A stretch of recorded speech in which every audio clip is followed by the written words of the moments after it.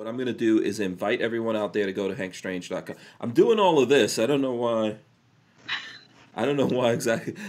And I just, you know what caught me? I've looked at, what is it, Brian Anthony Johnson or something? And he always does this. And I'm like, what am I doing? Why am I doing that? So anyway,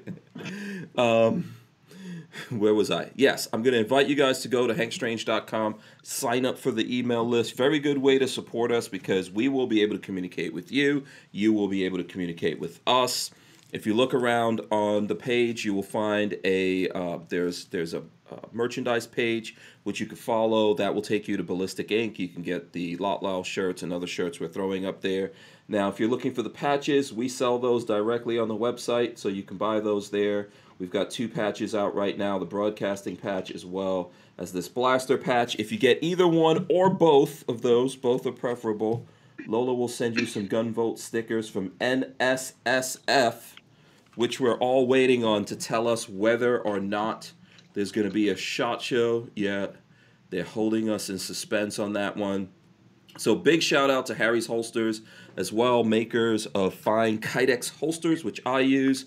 They've got a bunch of new stuff out there that I'm going to be bringing to you guys pretty soon. And you can use the code HankStrange. You get 10% off. I think that's pretty much it. If we're ready here, I will run in the open of the show and we will get going. Welcome back to the Hank Strange Situation. Boom. Make sure you subscribe to the channel, smash the thumbs ups, ring the bell so you could be notified when we go live. And we are live. So Rebecca is new to the podcast. I don't know if you know about this, but we make everyone do jazz hands. So we've got Joanna and Rebecca here. There you go, jazz hands. I hope you guys are ready for this.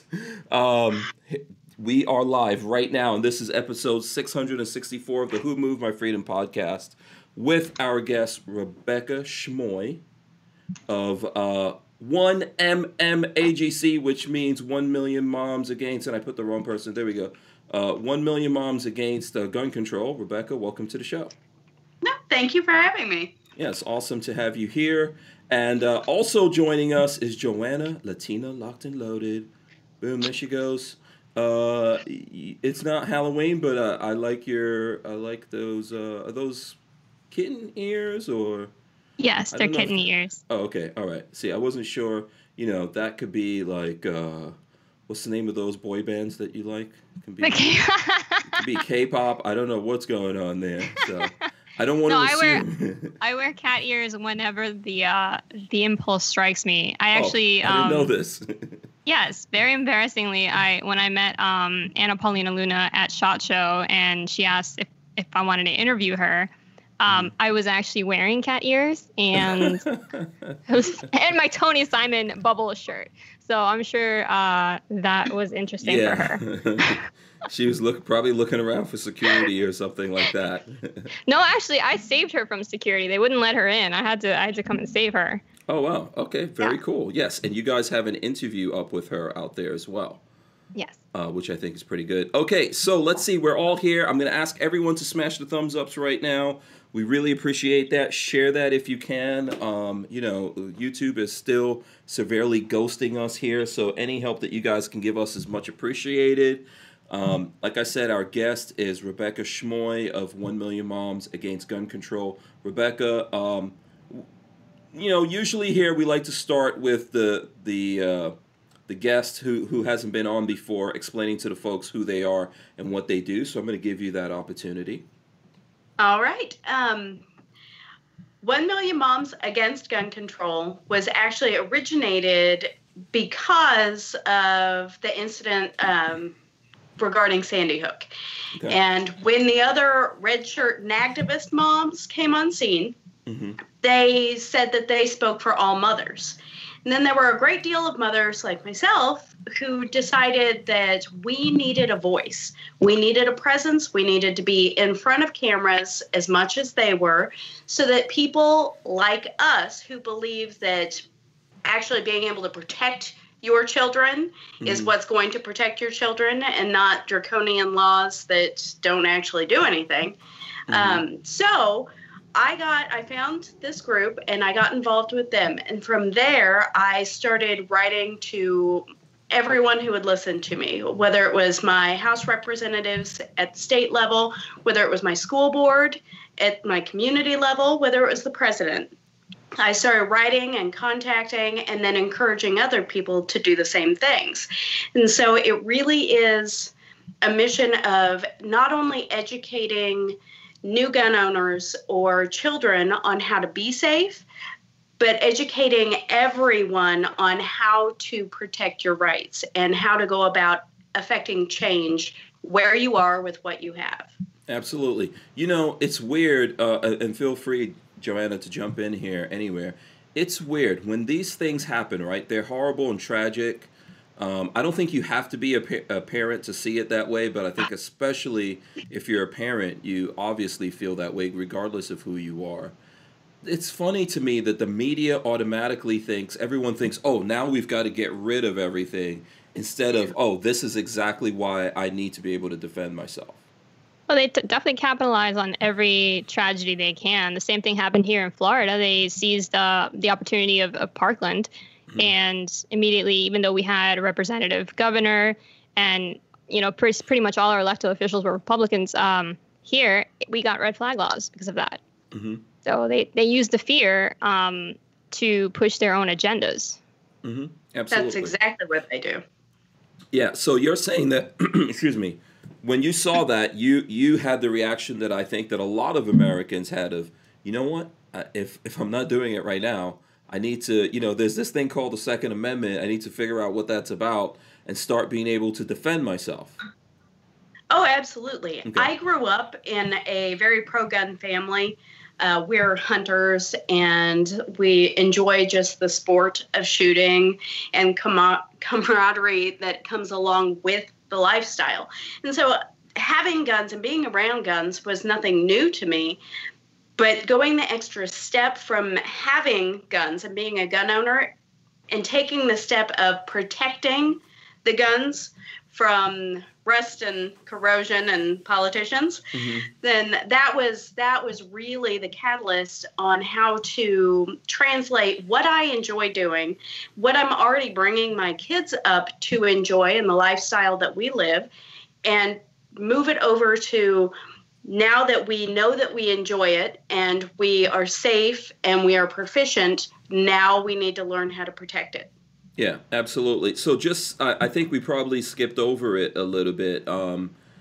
Where are you exactly? You said you grew up shooting. So, you know, where did you grow up and where are you now?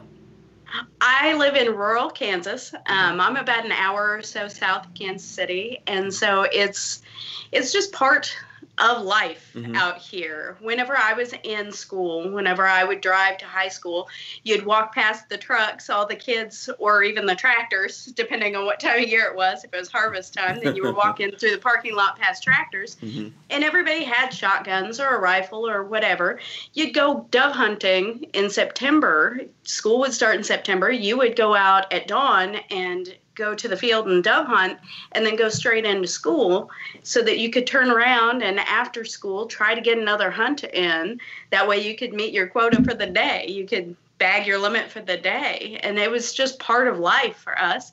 I still live in a rural area, so it's part of life for my kids. It's just unfortunate that other people are not afforded the same opportunities. They don't see it as part of their everyday normal. They look at gun owners and think that we would be dangerous when in reality, we're the ones that are actively promoting safety.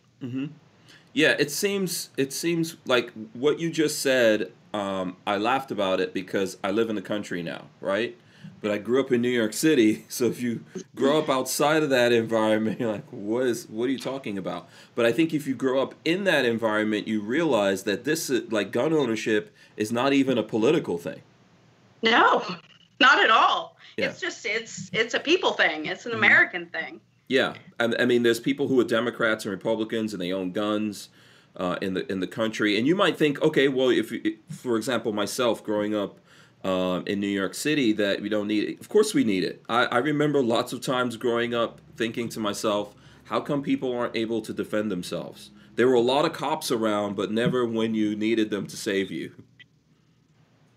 You know? Yeah, it makes it very difficult if you're dependent on someone else to be that first responder. When you have the ability and you have the know-how to be able to be your own first responder. I actually worked in a school district for 5 years. And in our school district, you have to petition the school board for permission to be able to protect yourself. Mm-hmm. So also in the state of Kansas, we are a constitutional carry state. So we don't have to ask permission from our state government in order to carry. If you are legal to carry per the Second Amendment, then you are legal to carry in the state of Kansas. So I could do all of my normal daily life activities and be trusted as a responsible citizen to protect myself and my children. And then I would walk into work and have to put that away. Mm-hmm. I'd have to pretend like I don't have that information and that I can't be trusted. Mm-hmm. Just walking through a doorway. And it was insanity to me that we are living in a situation where I'm trusted on this side of the door and not on that side of the door. Yeah, that's what do you think about that, John? That's interesting to think about, right? Did you actually petition to be able to carry a firearm at work? Not only did I petition to carry, but I made sure that I got as many people as I could that also worked in the school district to petition to carry. We actually had a huge turnover on our school board because they wouldn't even allow us to do basic safety across the board training. Not even with firearms, just basic get yourself to safety. These are ways to implement safety within the classroom. And so working for the school district, I couldn't outright go against the school district. Mm-hmm. However, I could use my voice and my platform to motivate other people to be active in it. And so we actually had a huge turnover on our school board, and we had a huge turnover with our superintendent. And now we actually have safety trainings that happen. Instead of just being reactionary, they're teaching the kids and they're teaching the staff different ways of going about securing your classroom or leaving the classroom or whatever it is that needs to happen in the situation. Whereas before, there was an incident at my kids' school, and when they called active lockdown at the school over the intercom, some of the teachers did the active lockdown steps.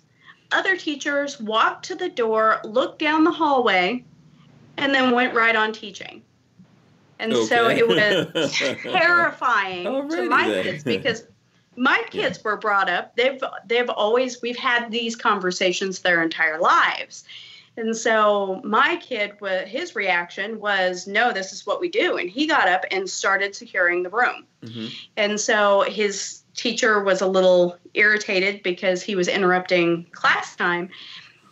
But it was an active lockdown, and so he knew the steps to take. And thankfully, nothing happened. It was a situation where a student had brought a firearm to school and left it in a backpack, and left it in a room in a backpack. And then they were tipped off. The school resource officer actually found out about it, and so they were able to secure that. But at the time, the superintendent didn't want our own police department here in our own community to actively come into the school to take care of that situation. She was trying to hold them at bay as to not scare the children. She didn't want it to be a scary incident.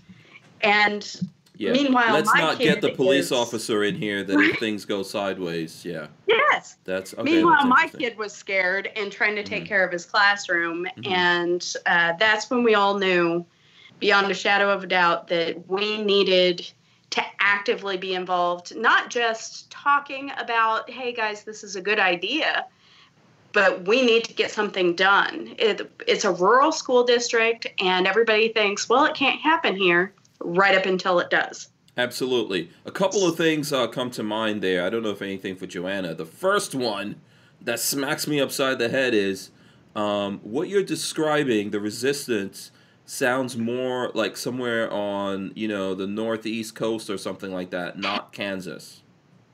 That's what I was actually going to ask. I grew up in New York, like Hank, and then I moved to South Florida, which is just an extension of New York, pretty much. So true. That's very true. Yeah. But I always imagined that in the South, guns were kind of much more casual. And I wanted to ask, do they even teach kids in schools anymore gun safety? Is that a thing? Unfortunately, you have to petition. I know in the state of Kansas, you have to petition your local school board to change or direct any kind of curriculum. Mm-hmm. So if you want gun safety curriculum taught during the school day, you have to have permission of your school board. That's why it's so important to show up to vote on things like that. And it's so important to make sure that if you don't have representation, then run for your school board. It's just that easy. It's not as big of a commitment as people try to make it. Mm-hmm. And so we petitioned to have gun safety in the school system, and that has not gone anywhere yet. But because of COVID and all the shutdowns, and my kids went on spring break and then didn't go back. In fact, their first full days are coming up on Monday. So It's been a long spring break. Yeah. And correct me if I'm wrong here, right? You're a mom, but you're also a teacher? I was a paraprofessional in a high needs special ed class. And so I worked directly with the kids that can't get themselves to safety. Okay. They can't protect themselves. They don't have a voice. They don't have the ability to get themselves into a safe situation. Mm-hmm. So it was very hard when you knew that you could protect these kids in the rest of your life, mm-hmm. but you weren't allowed to protect them while they were actually under your care.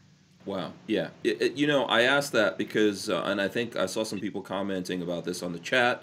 What's up to everyone in the chat? Please smash the thumbs up. Everyone in here right now should be smashing the thumbs ups in the chat. And a shout out to John Voorhees. I saw he said he was out of the hospital. That's good news to hear. Yeah, you have this very no-nonsense, tough kind of vibe going. Yeah, I don't know if that's, that's a good thing. It's a good thing. Yeah, I have 3 teenage boys. Oh, right. That'll do it to you. I would be eating a lot. Yeah. Oh, yeah. Mm-hmm. Yeah, I grew up in the family where, I was one of three boys. Uh-huh. Yeah. Yep. You better be tough. Exactly. I'm outnumbered, but they can't know that. Yeah. And I think John wanted to know, he says, that the kid who brought the gun to school, was he a threat, or was it like maybe he went shooting, put it in the backpack, and forgot about it? Oh, he was potentially a threat. He had been actively bullied for quite some time. Things were not getting done, and he was in the act of trying to determine how he was going to retaliate against that situation. So it was a scary situation. He had left the firearm in his backpack and then gone on a school function. Mm-hmm. And so it was in a classroom without any other kids or a teacher in the classroom. He happened to mention something to someone else, and that is the other kid tipped off authorities. Oh, okay. So we really lucked out on that one. Absolutely, absolutely. I think there's so many moving parts to the whole situation of a school, right? And so many different angles to look at this thing. And one of the places that we don't look, and I'm not trying to excuse anything, right? But one of the places we don't look is at bullying that's going on in the schools. The kids are very smart. They're very intelligent, and they figure out ways to mess around with other kids. And often I see it's the kids getting bullied who get in trouble. School administrators don't pay. I went through that with my kids in school, and often my kids would get in trouble when other kids were bullying them or doing things to them. And I always found, I was like, why does this system even work like this? Obviously, I'm not excusing that. I don't think that gives any kids a reason to try to even attempt to do something terrible like that, right? But we're just, there's so many angles here that we're not dealing with. There are, and it's unfortunate that they are seeing kids just across the world are seeing how adults are acting right now and the bullying that we're engaging in just in the rest of life right now, especially in the political spectrum. Mm-hmm. And we are telling them with our words, hey guys, this is bad, you shouldn't do it. Just say no to bullying. And then we are actively engaged in it in the rest of life where they can see it for themselves. Mm-hmm. And it's just been kind of surreal mm-hmm. that we've implemented all of these anti-bullying programs and then we've turned around and showed them exactly what not to do. Mm-hmm. Yeah, there's some I really feel like there's some weird kind of stuff going on, weird dynamics that's going on out there. One of the things I noticed with my kids very recently, getting out of high school and going to college, is that girls in many aspects have become the major bullies. Absolutely. In school. Yes, very much. Very much. Yeah, it's really, really, I don't know. I think it's almost like a pendulum. Like we have this political pendulum that swings back and forward, and it seems we went so far. Of course, we're trying to empower girls. I get it. I think women are awesome, amazing. We're all great, right? But when it's almost like the schools see boys as, I don't know how to say this, lower class. You know, they feel like they've got to suppress the boys and let the girls run wild, kind of a thing. Well, this is kind of, like these, if you want to think of conspiracy theories or whatever, but or things that are taking years in the process. You know, you want to say the progressive agenda has been doing this for years. Well, the male toxicity or whatever you want to call it, putting down things that are masculine as toxic and elevating, feminine behavior in men. So anytime that men you can't win right now as a man. It sucks. Like I'm sorry. It does. Yeah. Yes. Yeah. I feel real, like for my two boys, man, I think sometimes, wow. They used to say it's, as a parent, it's scarier to have a girl because, they have more threats in their life. But now sure. If I were to have a kid, I'd want to have a girl, not a boy, because it's like between, certain movements. I'm not against, I don't want to get into this political. Let's go there. Let's go there. The Me Too movement, yeah. Okay? Mm-hmm. I mean, mm-hmm. I don't know what to think of it because it's like, you want to stick up for women, but at the same time, I also know that all humans, like human nature is we are capable of lying. So I feel like it just puts men in a really awkward situation. So a really dangerous situation. So yeah, I would not want to have a son right now. I would be worried for them. Well, that happened with that Indian actor. I forgot his name, but I don't know if you saw this in the news where he got accused of raping his ex-girlfriend, and it was like it was consensual. We were dating, and then it turns out she just didn't enjoy, when they had sex, and then came out and said it was rape. So I mean, she was proven to be wrong. She finally admitted that it was wrong, but that's the situation you get in when you're a guy. I'm sorry, it's scary. Mm-hmm. Oh, my sons and I have those discussions all the time. Mm-hmm. It's not that you can't trust people. It's that you can't trust what might come of a situation. You have to live above reproach, because if you find yourself in a situation where you are alone and you don't have anybody else that can come out and say, actually, that's not how it happened, you are setting yourself up for a very bad spot that can change the direction of your entire life. Mm-hmm. And I hate to have to scare my kids with that.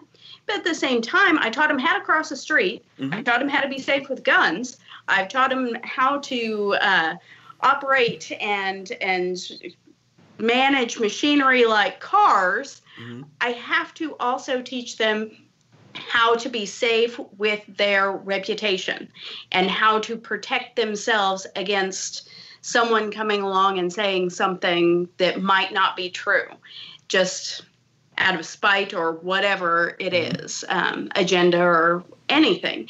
And so it's unfortunate that we have to talk to our kids about these things, but we're already having those conversations as far as politics and guns and things like that. So it's just a natural conversation for my family to have. Yeah.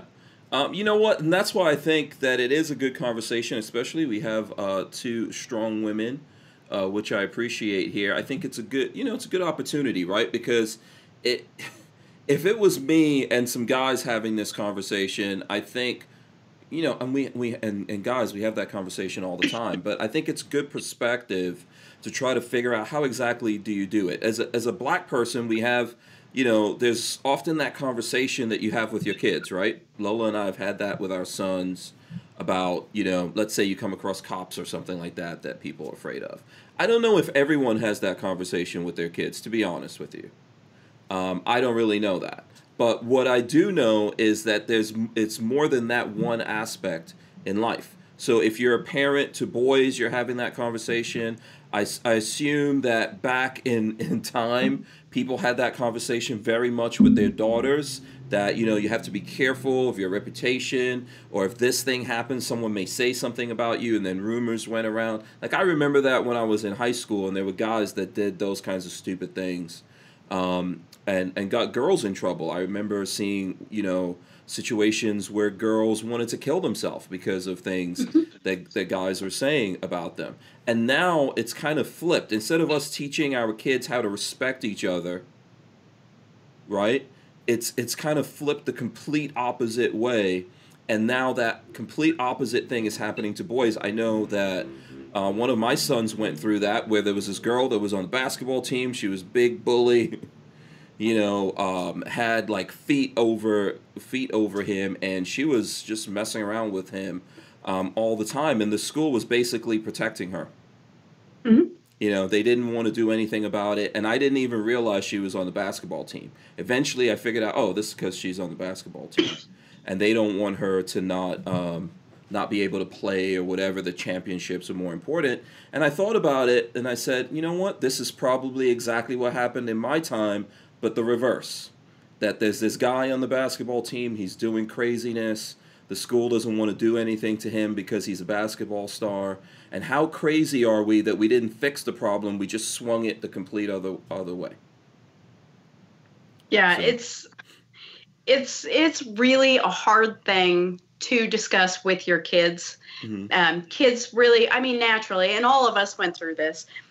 Kids believe that that they're Teflon, that mm-hmm. nothing's ever it doesn't affect me. This is not a big deal, right up until it does affect them. Mm-hmm. And then we as parents or trusted adults in their life have to remember what it was like when that boy or that girl not liking you or saying something bad about you, that was your entire life. Now, people like us, we're on social media. And mm-hmm. so people say bad things about us all the time, and it's just what it is, and mm-hmm. you roll with it or whatever.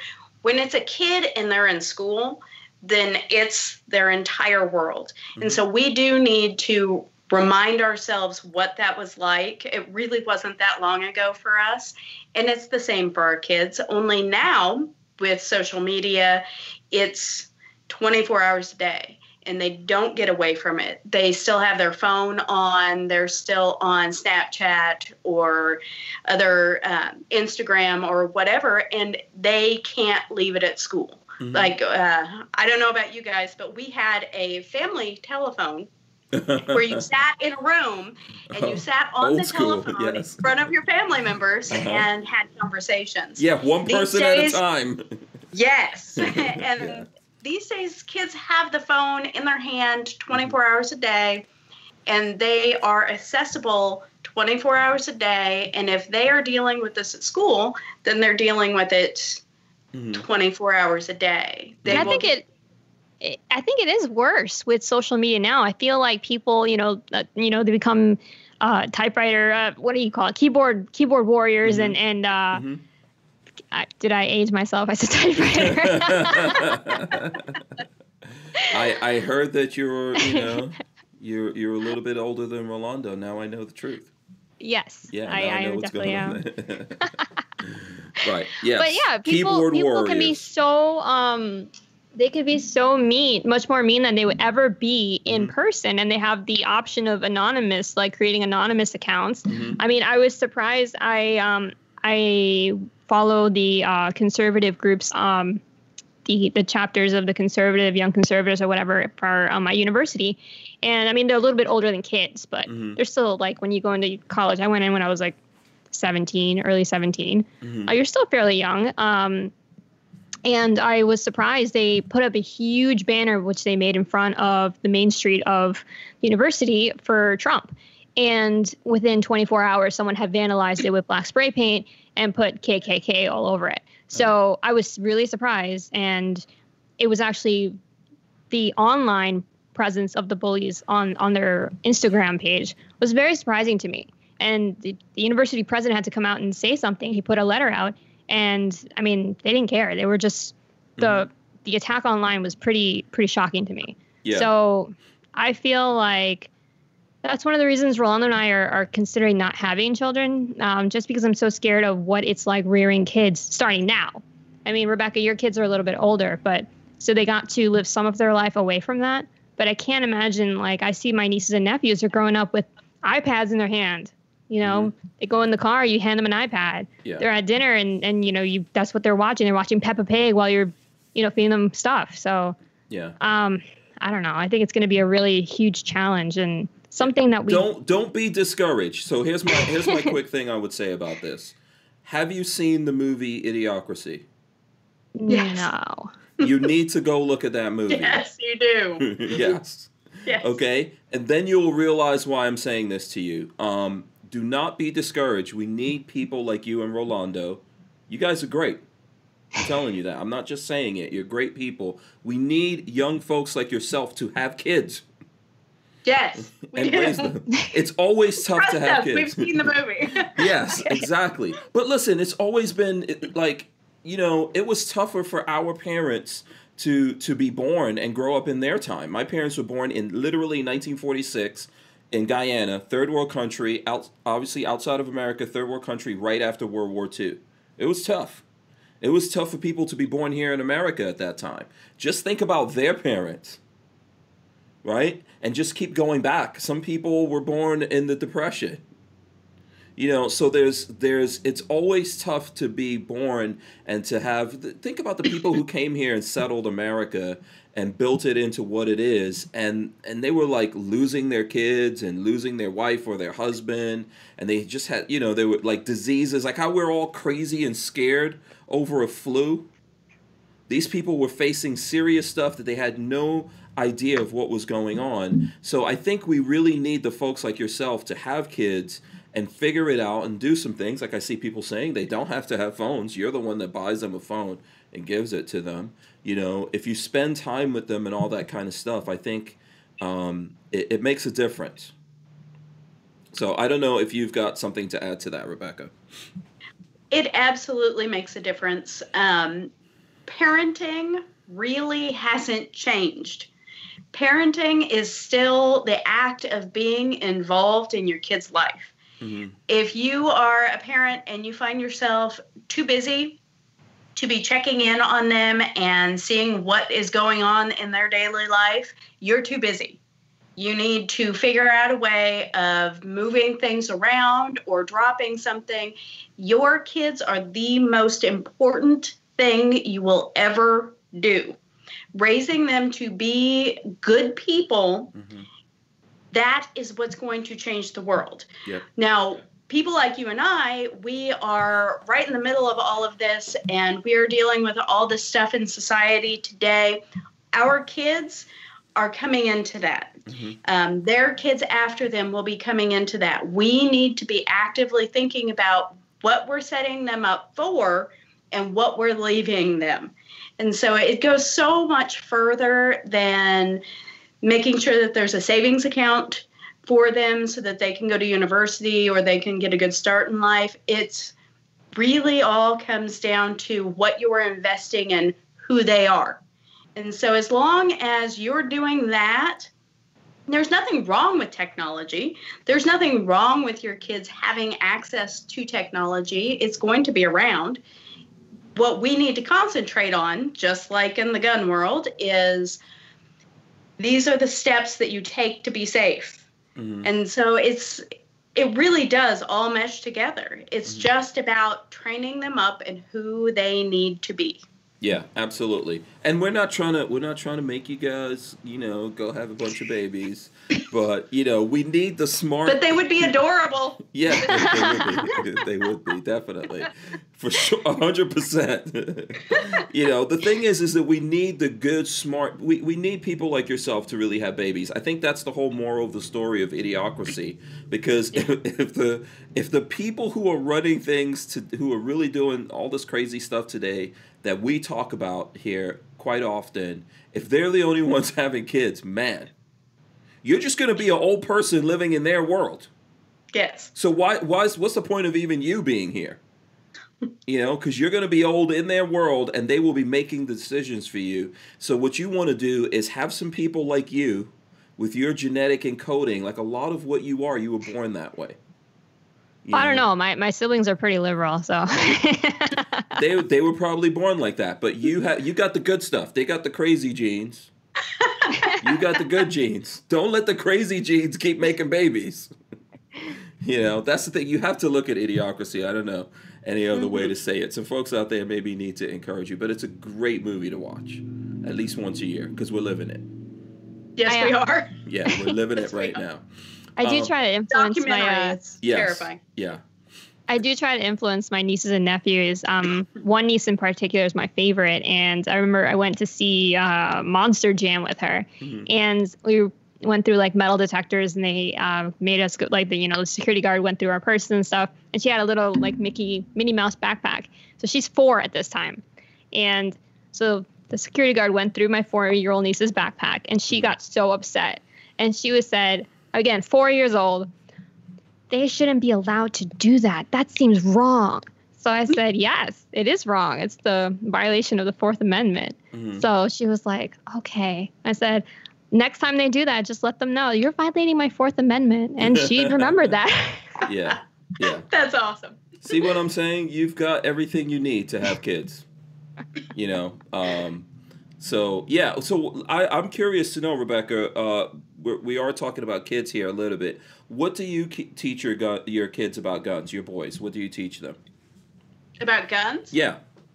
Oh, gosh. All right. Well, they have grown up with guns being part of their life, their entire lives. So like what was it? Like what I'm sorry, I didn't mean to cut you off there, but like what I'm saying, what's the tradition? I'm always curious about that. For folks, especially someone like yourself, right, that you grew up in Kansas, your kids were born there. Like, what's the tradition in Kansas? How do you grow up? Or, how do you grow up around guns? What did your folks teach you, and then you pass that on to your kids, I guess? Pretty much how I grew up was guns were always around. They didn't belong to me. So if we have a rule, we have house rules at my house, and they're really established from my parents and my grandparents. One of the house rules is if it's not yours, don't touch it. Okay. I mean, it seems simple, but it's across the board, and it applies to everything in life. Right. If it's not yours, don't touch it. Absolutely. So I was brought up, those guns were not mine. Therefore, I was not allowed to touch them. I would be in more trouble because they're not mine and I'm putting hands on them than I would have been because it happened to be a firearm. Now, that goes along with the next step of if I wanted my own gun, then I had to take a safety course. And then I had to pass my dad's safety course after I took the other generic safety course. And so then we had to go through that, and I spent a lot of time learning gun safety as I grew up. It really changed it from being a fear of what could happen to a respect for what they're designed for. And so that's how I brought up my own kids. From the time they could talk, they were repeating gun safety rules to me.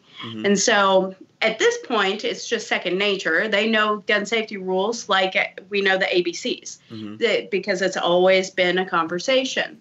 Now, if I'm carrying concealed, I didn't want to be out somewhere and have one of my kids run over to me and grab a hold of me and then react, because then I'm no longer concealed at that point. Everybody around knows, well, what just happened? I didn't want one of my kids to grab a hold of me to give me a hug and be like, oh, you've got your gun on.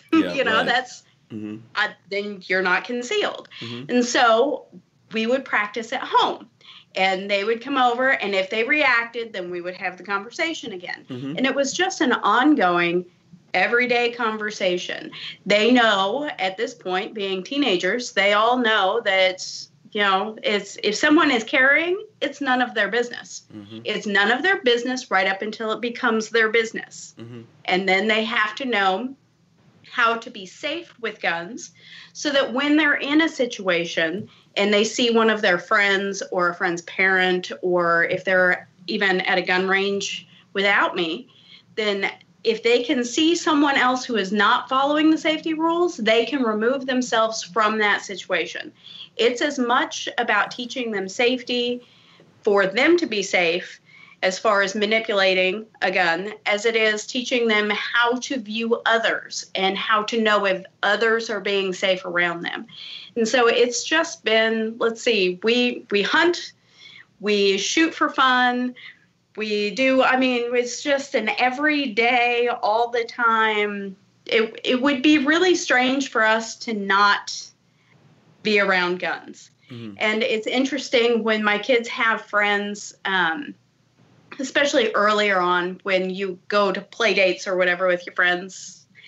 There were several parents that chose to not allow their kids to come to our house, because I was kind of known in the community as that gun lady, because I was so outspoken about our rights. Right. And so I also had to have that conversation with my kids that, listen, it's not fair to you, it's not fair to your friend, but these are their views, and we're going to respect that. Now, if their kids were to come over here, I would treat them just like I treat you guys, and I would protect them, and I would expect safety from them. But if their parents aren't comfortable, that's on them, and it has nothing to do with us. And so it was a hard conversation to have with your 8, 9, 10-year-old who is actively having friends and wanting friends to come over. But at the same time, it really helped segue my kids into understanding how to respect other people's views. You don't have to give up your own views in order to say, I respect your right to have that view. I think you're wrong, but it's no skin off my nose if you're wrong. Yeah. So it's you don't have to believe what I believe. Yeah, absolutely. Yeah, exactly. Yeah, and just to go back a little bit to what you were saying about if you're, when you were concealed carrying and how your kids reacted to that. I remember a story like that with my boys that we went out with some friends. Actually, someone I went to high school with that lives in Florida. We met up with her and her kids. And I think we went to like one of those, science museum things that you have here, right? That has a IMAX movie theater in there. But it was kind of like in a bad neighborhood. And my son, I think at the time he was maybe like, 10 or 11 or something like that. And he's like, oh, Dad, do you have that, what are you talking about? Yeah.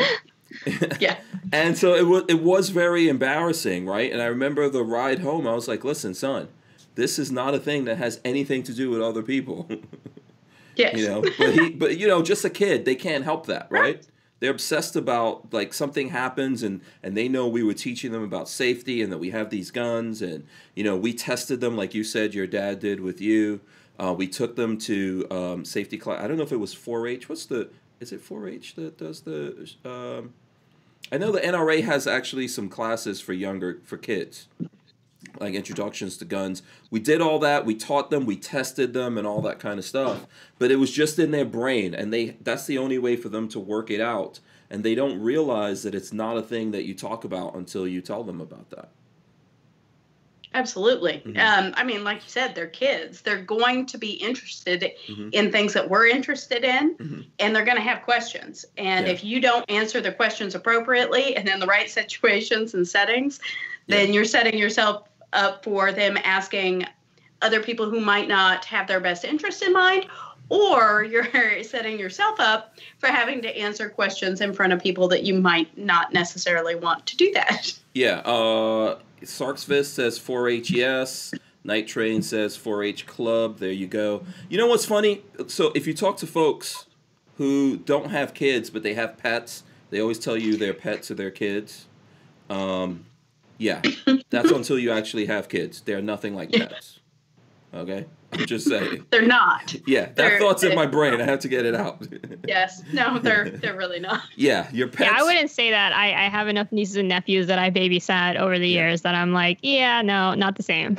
Yeah, I have friends who don't want to have kids, and I completely respect that. You ultimately, you totally have the right, as Rebecca is saying, to not want to have kids. And I don't want anyone to think out there that we're trying to make you have kids. If you don't want to do it, don't do it. But they're not the same. Kids and pets are not the same. You know, and just to, by the way, shout out to Simon Says Train. He's out there. Just to, one of the things that brought that to me is I posted something today, right? And I'm going to try to pull it up here so I just, just so I could show you guys and not. So I posted this thing on Instagram, and this is basically what I said. I said, don't let people who put you in the same box as their pet tell you how to vote. Okay? That was my thing. And then I put this thing up there about like Biden saying you ain't black if you don't vote for him. Jennifer Aniston saying it's not funny if you vote for Kanye West, if you write him in. Chelsea Handler explaining how she shamed 50 Cent. She had to remind him that he was black so he can't support Trump. That kind of thing. And then, but also, by the way, I shared how you can write in Kanye West because, I'm not telling anyone what to vote for, but you might want to know how to do that. But the funny, is he still running? Yeah, he's still running. Yeah. So, and by the way, he was on Joe Rogan, which I thought was actually a pretty good show. I looked at that. And I'm not campaigning for Kanye West or anything like that, but I think people should maybe look at something like that where he was talking for 2 hours with Joe Rogan before you believe what the media says about Kanye West. Because it happens to us. The media puts us in a category that a lot of folks out there don't know who we are, and they make assumptions, and they don't actually talk to us. And I think that same thing's happening to him. The funny thing is someone brought up the whole pet situation, and they're like, oh, but I treat my pets really good. Well, your pets are still completely different from human beings. It doesn't matter how you treat them. Your pet doesn't vote. It has feelings. Animals have feelings, of course. They love you, all that kind of stuff. But they're completely different from children and completely different from human beings.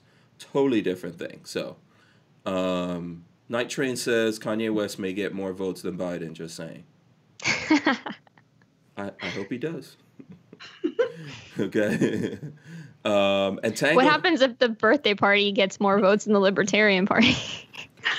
Oh my God. Would they get invited to the debate next election? And what is what's the birthday party? That's Kanye's party, the birthday party. It's called the birthday party? Yes. I see. I didn't even know that one. That's completely new to me. Tango Hunter says 35, no kids. I'll keep it that way. More money for my guns, ammo, motorcycle, and maybe a 2021 Ford Bronco. Congratulations to you. Yeah, okay, so I don't know. We got off on a tangent there, Rebecca. Where were we? We were supposed to be talking about you. I think we have been. I mean, we've been talking about mom stuff, so that's literally my life. No, that's awesome. And I think I don't want to be presumptuous here. Some people were asking if you're a single mom. The boy's dad and we didn't work out, and so I did the single mom thing for a very long time. I am in a very long-term, very committed relationship with a new guy, and he's fantastic, and my boys have someone to look up to and emulate, and it really is fantastic. And so, awesome. Yep, that's congratulations. Me. We don't need to go any further. I didn't want to be. Lola's not here right now, otherwise I'd be getting smacked for being nosy. But people were asking. You asked. Yeah, yes. I have no problem talking about it. Before this, I told Rebecca if she doesn't want to talk about something, she doesn't have to. But you can see from her own self, she's tough enough to handle herself. So I'm not worried about her. But congratulations to you on that. That's cool. Well, thank you. Yes. Now, one thing I can talk about with both of you is you were both on the 2A rally. You both appeared over there, and I was just looking at your appearance on there, Rebecca, before we started doing this, because I'm terrible. Yeah. And you didn't watch the 2A rally? I didn't watch all of it. I was telling Rolando that when did Rolando come on? One of these days this week. Monday. He was on Monday. Oh. Yeah, you know what? It's only Wednesday. It doesn't feel like a Wednesday to me, to be honest. Today feels like a Friday, but that's completely that's completely besides the point. Yeah, I didn't watch the whole thing because we were running around on Saturday. Sometimes when I was driving, Lola was looking at it, and when she was doing something else and I didn't have to drive, I was checking it out. So yes, the beauty of the internet is I could catch up to Rebecca on the internet. How was that whole experience for you, Rebecca? I absolutely loved, and I am so honored to be a part of something that shows the actual demographic of We the People. And so the group that the organizing committee put together was phenomenal. It didn't matter what you identify as. It doesn't matter where you are in life or where you came from to get there. There was something in that rally. There was a speaker who was speaking directly to you. And it's one thing when you get up and you talk about a topic like gun control or gun safety or any of those things. It's completely different when you have people who you don't have the same background, you don't have the same experiences and stories, and you're able to hear their experiences and kind of internalize and say, hey, we're the same here, or we're completely different and coming at it from somewhere completely different on this angle. And so it was a lot of fun. It was really interesting having to record a speech. That's really not my forte. I do really enjoy public speaking. And so it was a completely different experience, but I had a great time and it was a great group of people. Yeah, I think you did a good job. Well, thank you. Yeah. What did you think about it, Joanna? It was extremely terrifying to do the recording process. It was. That was Why weird. was it so? Why? Because obviously everyone's different and looks at this. I enjoy just jumping in front of a camera and saying some words. I don't like writing anything down. Don't like speeches. So why? If you guys can give me some insight, why was it? For Rolando and I, it was a little bit more difficult, I think, because we were writing it. Writing by committee, if anyone's ever done it before, is terrible. Rolando and I have a very different voice when it comes to, I have a background in writing, so it's like I use these terms, like my voice is very different from Rolando's voice. So trying to mesh those together was a little bit difficult at first, and I definitely was like, no, I don't like that. I don't like how you started that. I don't like that at all. So it definitely took longer to do it together than if we had done it separately. But then for me, it was I don't know if you feel this way, but when you record something, I can't go back and watch it. No, I hate that. It's awful. And I'm surprised. I want to apologize to anybody who has to hear me. Yeah. You did great. Thanks. Yeah. But definitely, I remember right after we submitted it, I remember we had to submit it on a Wednesday, and we had called our friend Argo J, and he was like, oh, how'd you guys do? And I was like, it was terrible. It was terrible. I looked terrible. I sounded terrible. I wish we had done it a few more times, but it's like, it was already late at night, and I was just like, just do it. Just send it. We're good. It's fine. I didn't stumble on it, the words too much. We're just going to go with it. And then he watched it, and he was like, what were you talking about? You're fine. So it's like, you're definitely your own worst enemy. Your own worst enemy. Biggest critic. Your biggest critic. Yeah. So, so I guess you're harsher on yourself, but I was definitely expecting, I was peeking at the chat, live chat, no one's saying we suck. Okay, good. Yeah, I did the same thing. Yeah. I thought you guys did great. Thank you. I think everyone was great out there. But look, it's natural, right? If you, no one likes listening back to their own voice. I definitely don't. And then no one likes watching themselves back either. I think after a certain amount of time of doing that, you just get used to it. For me, I always feel more comfortable just jumping out and doing it. And then once it's out there in the world, even if it's terrible, well, whatever, move on. See, I like the live because then you have interaction. And so you feed off the audience, and when the audience reacts, then you know which direction you're going to go. And so not having an audience to react, that was just, that was all new territory. Right. Okay, that's true. Yeah, imagine you're giving this speech, and there's no one out there like, yes, you're awesome, or throwing tomatoes at you. I'm used to having hecklers in the back yelling and protesters and stuff. So it was different. Yeah, they should have done something like that. Maybe added that in. Who was it? What was when they did the Republican thing? I forgot her name. That I guess it's Trump Jr.'s girlfriend. The girl who used to be on Fox. Yeah. She's from San Francisco or something like that, I think. But there was I saw Joe Rogan making fun of, or there's memes out there because she was like having this big speech like it was to a massive audience and everyone's riled up or whatever, but there's nobody there. So how do you do that, right? Yeah. That's not a thing that I have yet. I will work on it, but I don't have it yet. Yeah. So somewhat Kathleen Music Lover says, what did they do? I'm so lost. We're talking about the Second Amendment rally. Hold on, let me see. Maybe I could pull it up for you so you could get a look at this. What was it again? I think I got to put... It's actually hard to find on YouTube. I think you have to put 2ND Amendment Rally. I think that's how you find it if you are looking for it. Let me see if we can roll it in here. Yeah, I think it's 2ndamendmentrally.com. Yes, here it goes. This is it. And then when you go to the page, you're going to see the... you're just going to see the video playing there. So let me scrub through. There's Kevin Dixie. Let's see. Right here is Kevin Dixie doing his thing. Hey, I'm Kevin Dixie. I'm awesome. You're not awesome. Okay. Let's see. I'm trying to go through here. Where you guys were also in the beginning, right? Yeah, I was in the beginning. Rebecca, I was first in beginning. 309. Yeah, let's critique for a second here, Joanna and Rolando. Oh, they look scared. Rolando's not breathing. Right here, I can tell he's not breathing at all. No, this is good though. It's good. No, you guys look cute. But he's like, I'm not gonna touch you. Or you told him, don't touch me. No, I did not. Yeah. And right now he's trying to nod very respectfully.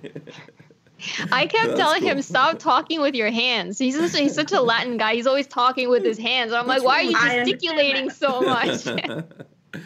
I do the same thing. That was rough. Yeah, you listen, my advice about that is just... So one of the things here, let me pause this for a second. I don't know if you guys care about my advice either, by the way.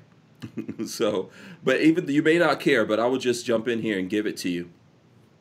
I think it's easier for someone to be naked in front of a crowd than to just be themselves. Okay? Probably, yes. And what I mean by that is that you could like, okay, wait a second. I don't want to be naked in front of a crowd. No. But the thing is, whenever a camera gets in front of you, you're not yourself. You go into another mode. You get all of a sudden very stiff. Okay, don't move my hands around or whatever. Yeah. And I think what you have to try to do is just be yourself. So when I started doing YouTube videos and I looked back at those videos, I thought, man, I'm playing someone else. That's not really me. I'm trying to do like Nut and Fancy, who I'm a big fan of, or Military Arms Channel or something like that. And then, so eventually after looking at that for a couple of videos and going, no, I don't even like this at all, I realized I wanted to be me up there. So the thing that you have to do is just, if you get in front of that camera, just be yourself. And I often just imagine that I'm talking to someone out there. Typically, like my brother encouraged me to do this. So when I look at the camera, I don't see the camera. I see my brother and I'm talking to him like if we were having a conversation about guns. And I'm telling him what I think about this thing. And I'm not trying to say that that's easy, but it's something to think about. Just try to be yourself, even though your instinct is to like hide inside of your shell. I was actually really surprised that I had that reaction because by this point, I'm pretty comfortable in this setting in terms of like podcasts, because we do this all the time, and it's different though. It's not a speech. It's like I think I'm better off the cuff in terms of feeling comfortable now, versus a speech. You know, and it was also the magnitude. I think we did lose her. Yeah. Yeah. Oh, let's see. Did we? Maybe her internet went down. Let me take a look. Looks like we lost her. Okay, we'll probably get her back here very shortly. Let's see. Yeah, her computer might have reset. Oh, I think she was on her phone, so she might have to dial plug her back phone in. Yeah, we'll get her back here in a second. I'm sorry. Go ahead. What you were saying?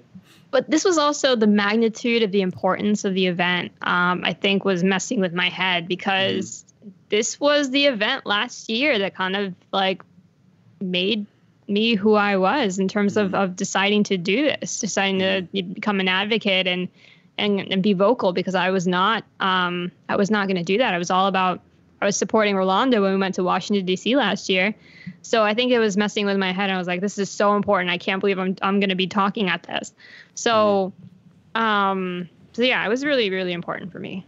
I think, listen, it's done. It's over. You know, you guys did what you needed to do. I think there's lots of people out there that think it was great. Can you make it better? Absolutely, all the time. And as you said, I think the more there we go. Looks like we got Rebecca back. We did. Boom, yeah, I've had to cough a lot. Oh, okay. Yeah, I think the more that you do it, the more comfortable you'll be in your own skin. That's, that's the best way, I think, to look at it. So, and I think eventually, if you do this kind of stuff enough, you get over that you sound. I always think I sound terrible. So, and then everyone tells me, no, your voice is totally really sexy. Everybody says that? Everybody? No, not really. So let's find Rebecca. So I think Simon Says Train said you were towards the end. Let me see. Yeah, I was at mark 309. 309. Okay, boom. See, wow. You're good on that. I was scrubbing through just now, and I saw 309, and there you were. Yep. There you go. Cheryl Todd, and Chris Chang introducing you here. Yep. Top shot, Chris Chang, by the way. There isn't... Top shelf Chris Chang. Oh, okay. There you go. So, yeah, this was good. It was incredibly intimidating when you were trying to figure out what you were going to talk about. Because, like I said, the demographic of the group itself, you didn't really know what anybody else was going to be talking about. You didn't want to say the same thing that somebody else did. But at the same time, it was, well, these are the things that are important to me. And so that's what I wanted to try to cover. And I sat down with my kids. And we were at dinner, and I was like, okay, guys, I've got like 300 different ways I can go with this. What do you think? And all three of them were like, talk about being a mom. That's what you do. It's who you are. Be a mom. And I was like, okay. Yeah. Narrowed it down. Yeah. So thanks, boys. Yeah, I think that was good. And how many people did we have during that spoke about being a mom? Honestly, I don't remember anybody else directly having a conversation about it. So the kids were right on. Yep. Job done. Job done. They try to steer me wrong from time to time, but most of the time they're pretty good. Yeah, absolutely. Most of the time. Absolutely. Please don't tell them I said that. They're not allowed to watch this one. Okay, I won't. Let's see. Oh wait, did you just say they're not allowed to watch this? They can't watch it? not this part of this where I'm saying that they. Oh, I see. So let me ask you this: we should probably get into your social media and stuff like that out there. Or okay, so there's the group. What's the best way for people to support you? Because I think we're like in the middle of this here. We should probably point people over to 1 Million Moms. So where do we find that? You can find it. Let's see. We are on Facebook and Twitter and Instagram and everywhere. Thankfully, my counterpart, Mary Callison, handles a lot of that stuff for me. she's much better at the interaction stuff with as far as that goes. But you can find us at 1 Million Moms Against Gun Control. We also have a website that is 1mmagc.org. And then I also partner with the DC Project, and you can find them at dcproject.info. Oh, okay. Or very if you're good. just looking for me, then it's usually just my name, Rebecca Schmoy. I think on Facebook is Rebecca Schmoy, 1mmagc mom. And then Instagram is just my name, Rebecca Schmoy. Okay, I'm pulling up the .org here for everyone to take a look at it. And what is the best way for folks to support you? Is it through that .org that they find all the links? How does it work for you guys? What's the best thing for people to do?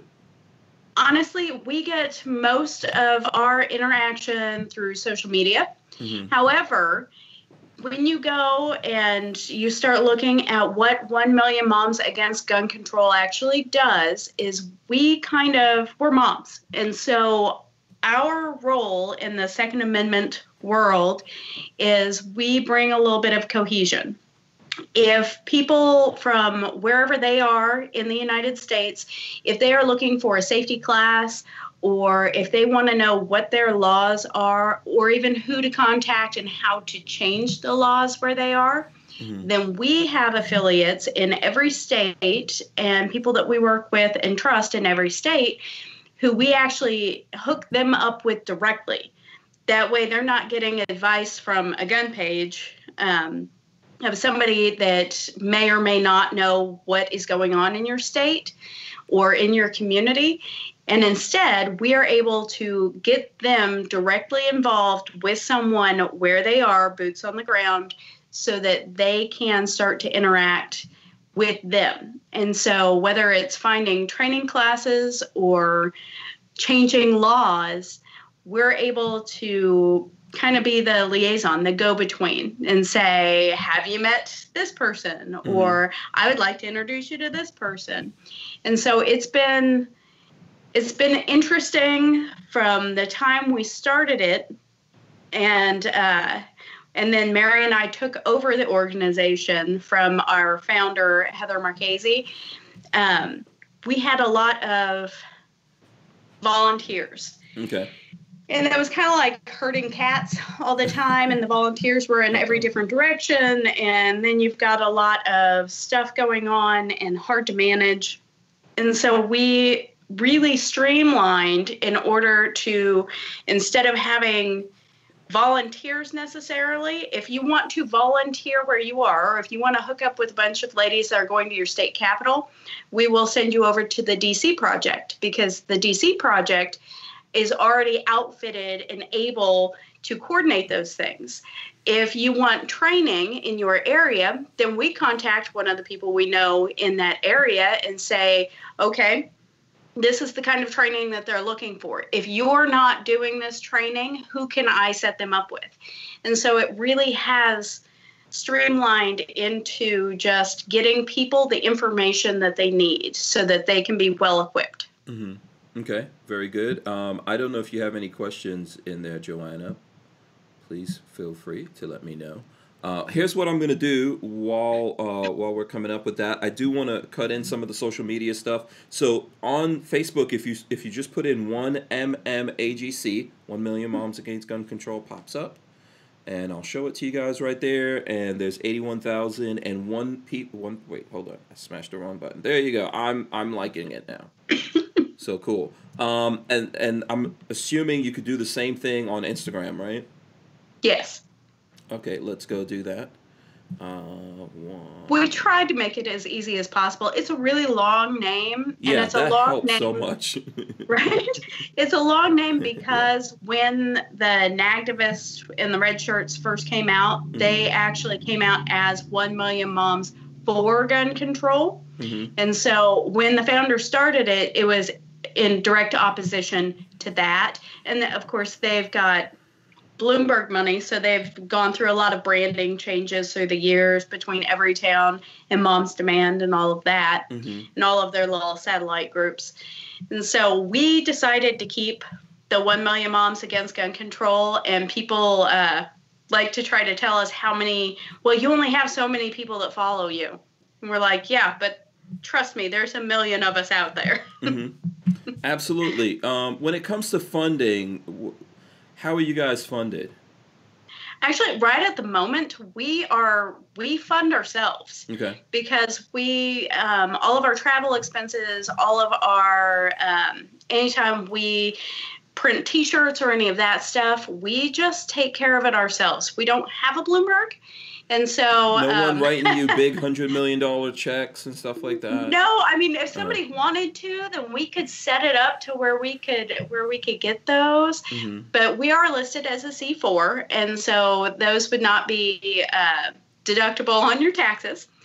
But that also frees us up to be able to support or not support certain political people and entities. And so we just needed to be able to keep ourselves safe as far as that was concerned. We don't get into it as often as what we used to. However, if somebody writes something, we don't want it to be a distraction from what we're actually doing and have to fight a legal battle because somebody said, I really like this guy, or I really don't like this one. So it was just in our best interest to set it up that way. Okay. I vote that you guys open a Patreon or something like that, because a lot of our friends are advocates, and I think a lot of people like to give a little bit of money to some people, so I think that would be a good thing. I would definitely support that. Well, that cause. I agree with that. DC Project does actually, they have both a C3 setup and a C4 setup. And so a lot of times when people are actively wanting to know how they can donate to the cause, then we kick them over to the DC Project. So, yep. I recently, I am now I haven't done anything yet, but I am representing South Florida. Awesome. DC Project. I haven't done anything. I just started. Okay, you're official? It's good to have you. Yeah. Yeah, you're but official. I talked to the representative of my state, and we shared our information and all that, and talked to Diane and all that. So really exciting to do something. Yes. Looking forward to doing something soon. Oh, it's fabulous. And the people who are involved for the right reasons, and that makes really all the difference in the world. Yeah. The conversation about money and funding, it's a really serious one, right? Because what you're going up against is a lot of money, right? And there's conversations being had out there, and it's controlled in a lot of ways by those folks who have money. And when we're looking at things, we were talking behind the scenes here about what's going on in Congress right now with Google being up there and Twitter and Facebook. And they're talking to them. And I know just looking at that myself, there was this stark difference between what the Republicans were saying and what Democrats were saying. Democrats are like, oh, these Republicans are here complaining. There's nothing wrong. There's nothing to see over here. Everything's awesome. And then Republicans obviously were saying, what's the deal? Why is there so much censorship of conservative voices that are out there? And we know that's true. We know the reality is, like right now, we're being ghosted on this thing. Regardless of Instagram, Facebook, wherever you go, people are being deplatformed. Our voices are being suppressed. If we post up something, there's all kinds of things going up there, tagged behind it, or we're getting kicked off. And it really is important to have that money to fight this fight. When it comes to lawyers and all those kinds of things that are involved. What's your thoughts, either one of you, but I'll start with Rebecca. What's your thoughts on what's going on here and why you're not getting funding from whoever the powers may be? In the 8 years that I've been doing the Million Moms advocacy, we went through several different transitional periods as far as doing fundraising and seeking out donors and things like that. we have seen everything from people who would love to give, but they don't have anything, all the way across the board to the people who have it, but they don't necessarily want to give it for that in particular. And so then we did a lot of maneuvering as far as what our goals were going to be in order to try to chase funding. And that really, we needed to go back to square one and really go back to, why are we doing this? Why are we in this? What is our motivation? Who are we trying to reach? And what do we want to accomplish? And when we did that, as far as Million Moms was concerned, we realized that building the relationships was more important to us at the time than seeking funding, especially since we did have a network of people across the nation that we are a phone call or a text message away from. And so we didn't need to be actively going to things. Where we run into problems is mostly somebody wants to put on an event in their area, and we would love to help them. But if we help one, then we're going to be hit up. And so we have to be very careful on who we help sponsor or things that we ourselves get involved with. Okay. And it's almost like we moved from one section to the complete opposite side of the pendulum, where instead of seeking funding, people are coming to us for funding. And then we have to remind them, guys, we're just you're looking moms. for funding too. Yeah, we're just the go-between. Yeah, everyone's asking everyone for money. No one's giving up money. Yeah. But especially, and then I get involved with a situation like the DC Project. In the DC Project, we are actively sending women from every state to our capital and talking to Congress. And so we actually have to have the funding and the backing for that. This coming weekend, Halloween weekend, they are actually doing a fundraiser in Texas where it's a 3-gun match, and they're having this big costume party for the DC Project, and it's a big fundraising event.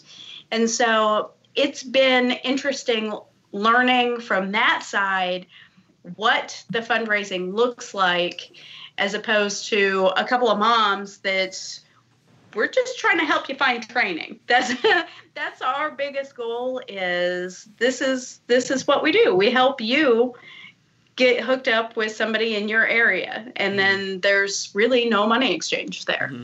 Yeah, I would really like to know though, where is the money in the gun community fighting for the Second Amendment? Where's that money? I mean, that's a serious question that I'm asking you guys right now. I actually think it's due to the nature of, again, the Second Amendment shouldn't be a partisan thing at all, but let's just, get past that. And it is now, unfortunately. And conservative people tend to be very, instead of very generous, they tend to be it's just the nature of being fiscally conservative. If you have the money, they tend to be very conservative with that money. And also people tend to be, well, I'd rather just go get a giant farm or live on a mountain and be an isolationist versus trying to fix the problem. So I think that's just the nature of, who we are intrinsically as a movement. I don't want to say that's everyone, because obviously there's a lot of diversity. But if you want to say historically, the people who are the gun people, that tends to be a trait that isn't a lot of them. And the rich people tend to stay rich by not giving their money. Well, and then you've got all the people that for years we were conditioned to, send $30 in for your membership, and we've got it from here. You don't need to lift a finger. You just send us this. We'll send you a patch, and we've got the fight for you. And so we were all conditioned to let someone else do the heavy lifting, and all it was going to cost us was $30 a year. And so you send in your $30 and you're like, oh, well, yeah, they've got that. I don't need to worry about it anymore. You're talking I'll live about my life. NRA and organizations like that. Yes, organizations like that. We got very complacent, and unfortunately we stopped putting money where our mouth is. So we've just kind of fallen into this rut of, well, I gave at the office, no big deal. Mm-hmm. But that's everyday Americans. I think what you were asking before was like, where are the pro 2A millionaires at? Mm-hmm. Yeah. Are there any out there? Well, so so first of all, if we want to examine this, right, it's a multi-billion-dollar industry. Mm-hmm. That's for sure. There's lots of money in it. And right now at this time, there's even more money coming in, right? I think so far this year, the estimates are somewhere between 6 and 12 million new gun owners. Yes. People getting in, buying new stuff. Everything is selling, right? No handguns available. Rifles are getting sold out. Ammo's gone, right? So there's lots of money in it right now, and there has been for a while, and it's a big multi-billion-dollar industry, okay? So there's money there. And for sure, if we look at organizations like the NRA, that's probably the biggest one. They were getting hundreds of millions of dollars, okay? They were definitely burning through $100 million a year, and they're totally ineffective right now. Yes. At right this now, moment, it's totally ineffective, more so than ever in history. We have an election going on, and the NRA is not able to put any kind of pressure on politicians. Yeah. Okay? So there's definitely money here and people giving up money, and I tend to agree with what Rebecca is saying that, we would just go in the lazy route, including the industry. The industry's like, hey, we believe in the Second Amendment. We gave money to the NRA. Yep. And lots of people, NRA still has 5 million members. So lots of gun guys out there are still playing that game. They're still just giving them their money for what we don't know. So I think that really is the problem. I think there's money here. For sure, there's more money on the other side. And ultimately, this money, this construct of money is just for buying stuff. Let's be honest about it, right? Doesn't make you happy. All those kinds of things. It's for buying things. And the other side gets it. Right?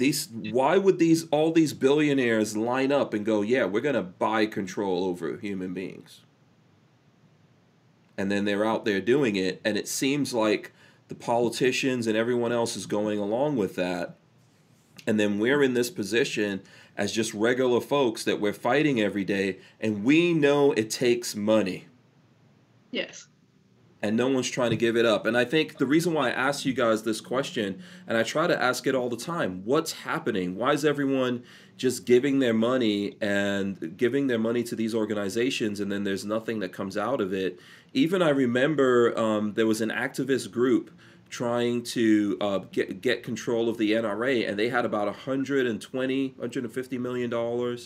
And they were like, we're going to hold this back until we get our way. NRA's like, whatever, we don't care, we got money. How about that $150 million going to some good use when there's all these other organizations out there, right? Like 1 Million Moms, GOA, this organization, that organization. There's folks out there fighting for the Second Amendment. Why not, instead of giving it to 1 or 2 or 3 big organizations out there, disseminate that to all the small soldiers individually out there fighting, and have them every day fighting and interacting with real people in America, moms, women, black people, all these organizations that are out there. There's organizations that are for gay people, they're for this, they're for that, and they're all pro-gun, and they're not getting any funding to get the message out there, and then meanwhile we're getting our butts kicked from everywhere. I can answer that because the average gun owner doesn't know about GOA. The 2A community is a minority within the gun community. Mm-hmm. We're not, I think we live in an echo chamber a lot of times, so we assume that everybody knows all these things, but I mean, we really don't. Most people don't. When I love talking to like random people, I pick up cues. I had a guy walk into my office who was wearing a 2A hat. Mm-hmm. So I was like, oh, okay, this guy is going to know something. So I started chatting with him. He's like, I support the NRA. And then I said something like, oh, I'm an advocate. He's like, oh, good. I support the NRA too. Like, I'm like, that there's more to Second Amendment than the NRA. Yeah, I think you're absolutely right in what you just said. Even within the most folks out there still think it's the NRA fighting. They don't know that the NRA has been wasting millions of dollars. By the way, they've been fundraising harder than ever as the election comes up. I don't know if anyone is a member. Sure. I am a range safety officer, so I have to be a member. And I am just, my mailbox is full of crap and my emails are full of crap right now. So I just want to be like, what are you guys doing with this right now? Because I don't see them doing anything. And they're getting the money. This is the thing to what we're saying. The folks out there who don't look at the news enough, and that's on both sides. I agree with you. It's not just, it's not just kids that don't look at the news, not just liberals that don't look at the news, conservatives. No one looks at it. A minority of people who realize what we're truly losing and that are looking at this every day, that's us. Yes. And everyone else is like, oh, something's going on. Let me give my money to the NRA. NRA is happily like, yeah, let's get that money. You know? Well, and then you've got all the people that paid in their life memberships that are not right now being represented.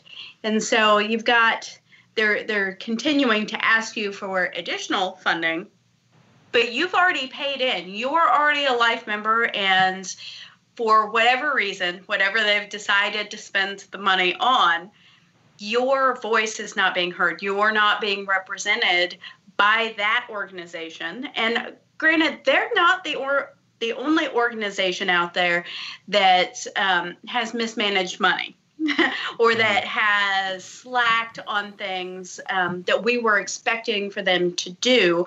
It just happens to be the biggest one in our life right now. Yes. And so there are a ton of organizations, and not only do we need to be getting involved in supporting financially the smaller organizations, pick a demographic. I mean, you'll find one that supports the Second Amendment, but we need to actively be supporting them with our time and our effort and whatever our skills are. If you're a graphic designer, help them out.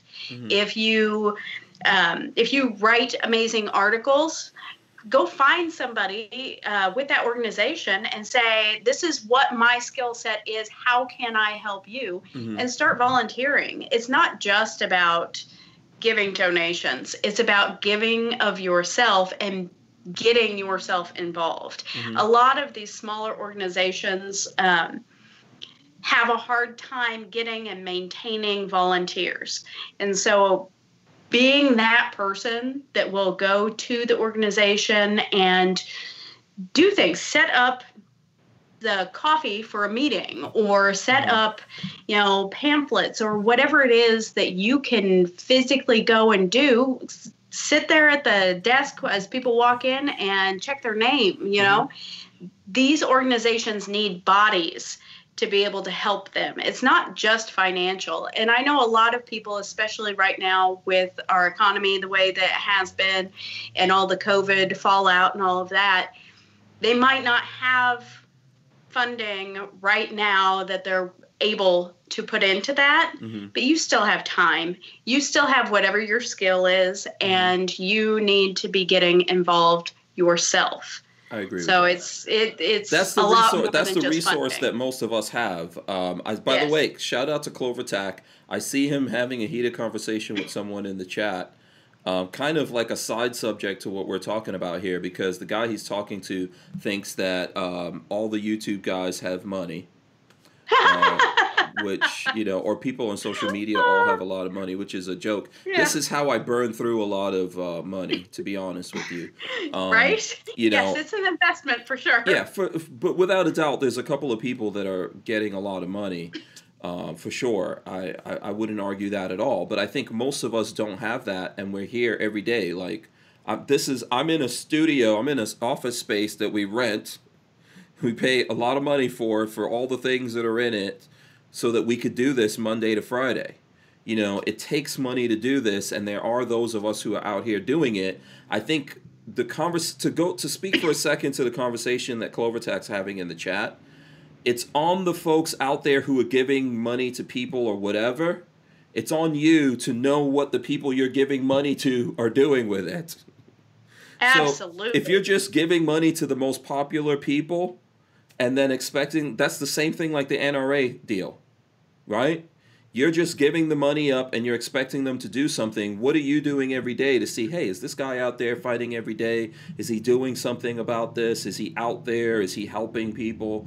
You need to gauge that. It's the same thing that we need to do with NRA, NSSF, other organizations that are out there saying that they're doing things. We can't just give away the money and then abdicate the responsibility. But the big resource that we have every day, which I agree with you, Rebecca, is us. You could do something every day. You could do something about it. I think one of the problems with that is a lot of people, in today's world, you can exhaust yourself on social media. Yes. So you get out there on Instagram, whatever your favorite thing is, Twitter, Facebook, whatever, and you exhaust yourself fighting with people and you feel like, oh, well, there, I did it. Yes. You know, now I post stuff too, but you have to get out there every day and actually try to like do something, which I think is exactly what you're saying, right? Yep. Yeah, it's easy to feel like you've made a difference if you are having an argument with somebody on social media. So you feel like everybody that came along and liked your post or that liked your comment or whatever, you've made a difference. Mm-hmm. You haven't made any difference. No. You may have shared an idea or a point of view with that person that they can take and use in their sphere of influence, and that's great. But where you actually make a difference is in conversations. Mm-hmm. And sometimes the conversations that we have aren't conversations when you're online. It's you are talking to yourself and you are talking to your echo chamber. Mm-hmm. And then they are talking to themselves and they are talking to their echo chamber. And there's no actual dialogue happening. Mm-hmm. And so what we feel like is making a difference, we're just preaching to the choir again. And there's a time and a place for that, because technically speaking, when you preach to the choir is supposed to then go out into the world and disseminate and preach it to the world. Right. Unfortunately, Mm-hmm. if the choir all stays in the same room with you 24 hours a day and Mm-hmm. never gets into the conversations in the real world, Mm-hmm. you've done nothing but waste your time. Yeah. You might have the greatest idea out there, but if you're not actively seeking out ways of doing things boots on the ground, Mm-hmm. then really all you're doing is wasting your time. I agree with you. Talking to real people. I think you've said that. I've heard Joanna say it. Talk to real people. I spend a lot of time in the barbershop, for example, just answering questions from people. Sometimes for hours. Like, well, what about this? What about this? Well, what do you think about so-and-so? What do you think about what this person says? You know, my neighbor told me this happens. You know, but that helps the most, right? It really does. Genuine conversations change the world. Mm-hmm. Because that's when we get into, this is why I believe what I believe. This is why you believe what you believe. Where is the common ground? Mm-hmm.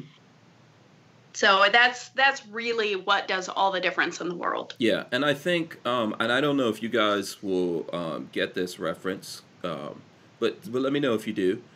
I think that there's so many of us who think the real work is in the sexy stuff that you see. And what I mean by that is, for example, in the gun world on social media, right? We're talking about social media. Who is like the biggest person in the gun world on social media over the last few years? I'm just trying to see if you guys... In the gun world, in terms of gun... On social media. And specifically, I'll give you a clue, specifically on Instagram. Who's the biggest person that everyone looked to? Leon? No. I'll tell you, and this is why I'm saying, like, you guys might not be into it, right? And this is how we're all different. Dan Bilzerian. All those dude mofos out there, they know who I'm talking about when I say Dan Bilzerian, right? They were all like, oh, this guy's living the life. He's doing, you know, everyone, that's like he had way more followers than Coleon Noir or Military Arms Channel or Rock Veteran. All these guys put together, everyone was looking at him. He's the guy that he got on Joe Rogan way before Coleon Noir, or I think Joe Rogan's only had Noir on so far as a gun guy. He hasn't had any other gun guys on. I've never seen Iraq Veteran there or Hickok 45 or anyone else up on there that I would say, hey, that's a genuine gun guy. But that guy was it. He was the top. Everyone's all about that guy. When we find out today, if you go pull up Dan Bilzerian, 100% fake. It was all BS. It was all a sham. You know, that guy right now is trying to get out of the country. Okay, and avoid getting in real trouble. And everything that we were seeing was fake. And I think that this is no one respects the people doing the hard work. Tony Simon was here in the chat just now. That's a guy in New Jersey doing the hard work on the ground. Nobody helps him, or very few. You know what? I don't want to say no one helps him. People help him, but he doesn't get the big sexy money. No, and he should. He is making a huge difference, not just in individual lives, but he is making a huge difference just across the board with the perception of what gun ownership looks like. And I love Tony. Yeah, he's one of my favorites. And he's doing it in a place where it's very difficult, but there's lots of guys like that. There's lots of guys doing it. I could just sit here and go through, you know, you got Marge Teray, you've got Kevin Dixie. You know, there's lots of people that are doing this, that are out there fighting for things. You've got yourself. You've got Rob Pincus. You know, there's so many folks that I've had come on here. I've had several people from the DC Project on here. I've had folks, you know, from California, from this place, from that place, come on the show talking about this. And the number one thing that we always get to is like, where's the money? But it's not, if there's not big sexy behind it, there isn't any money. But here's the problem. I mean, I agree that I always say this. I advocate for using your voice. That's the biggest tool that everybody has, and getting outside of your echo chamber, definitely. Because how we win this war against guns is changing the culture, making guns, you know, not stigmatized anymore. It's not scary. It should be just like it was in the past, where it was a tool that everybody had. And it should still be a tool that everybody has, whether you live in rural USA or you're walking down the streets in New York. But it is easier to win that battle, that culture battle, with money. You know, people, I mean, right now, what's going on in America right now is there's been a huge change, a huge shift in how people think over the last 4 years. And a lot of it has been, in my opinion, because of what they're seeing on their TVs. It's programming. Okay. And that takes money. For sure, for sure. And it takes attention from the big dogs. So here's a couple of people, like Clover Tack said he thought I was going to talk about Demo Ranch for a minute. And Demo Ranch is, I don't know if he's a... I thought you were going to say Matt from Demo. Yeah. Because to me, I think he is the biggest gun tuber. On YouTube, he's for sure. Since we lost FPS Russia, and FPS Russia is out there, but he can't do gun stuff because his gun rights got taken away from him for something really stupid, and there's no one actually out there fighting for, you know, to help him. He was on his own, so he's not doing the gun thing anymore. But he's still out there. Demo Ranch is the guy, but Demo Ranch doesn't get into politics. To be honest with, and I like Demo Ranch. I don't know him personally. I think I've been in one of his videos for a couple of seconds because I was standing next to him. That doesn't really mean anything, but I think he avoids the political thing, which is his right to do that. And I think at the same time, you know, there's some people at that level that don't help anyone else that's way smaller than them. Like, one of the things I noticed is that he started a T-shirt thing that's only for other dudes that have over 1 million people or whatever. So there's just some guys like that. I'm not knocking it. That's him. He could do what he wants to do. But there are people out here, like, I don't care. I bring people here on this show, and we do all of this. I have people come on here that have 0 people following them. You know, I go from 0 to I've had dudes come on here that have 1 million people, you know, people following them on one platform. So I don't count that. And we're never going to see someone like Demo Ranch get political and do anything about it. And I don't think we can spend a lot of time crying about it. Someone else says Steven Crowder is a big 2A advocate. I believe Steven Crowder is a big political conservative advocate, and I appreciate that. I don't feel he's a big 2A advocate. Sorry. If he does. He is sponsored by Rolando in the chat. I forget who is a sponsor, but he has a gun sponsor, and he has. I think it's. I'm not correct me if I'm wrong. I think it's Walther. I'm not sure. Yeah, I don't know if he's still sponsored by Walther. He may still be. I know I'm. But he used to have a gun right in front of his desk. For sure. I don't really like Steven Crowder, the show. Yeah, just not my type of humor. But I like Steven Crowder too. I'm not trying to say anything there. I'm not sure if he's sponsored by Walther anymore. I know I am. Right, for full disclosure, but I have no clue of what's going on with Crowder and Walther. And I know right now, I think he's sponsored, and I look at his stuff, he's sponsored by Black Rifle Coffee. What does that mean? When have you seen, Rebecca, have you been on Crowder? I have not. I watch Crowder, but I'm just going to shout out that if Black Rifle Coffee just wanted to send me coffee, that would keep this mom running. So absolutely. I was gonna say, I don't even need money. Right, Black Rifle Coffee. I'm not trying to knock anyone here. I'm not trying to knock Crowder. Black Rifle Coffee is doing a lot of stuff, especially for veterans, which they are. Yes. You know, Crowder's doing a lot of things that I support, but I mean, honestly, I don't see gun dudes showing up there. You know, on that. I mean, I think it might have happened. Someone will correct me. Might have been one or two guys. But if someone says, oh, he's a big 2A advocate, then why wouldn't you use your platform to give light to people? This is one of the biggest problems, and I think it goes to what Rebecca's saying. It doesn't have to be money. If you have a platform that millions of people are looking at it, and we're all out here trying to build our things, you can help by just having someone come on your platform. You don't have to give them $1,000. If you have them on your show, people might go, hey, we're going to help out Rebecca and 1 Million Moms Against Gun Control. Here's $1,000.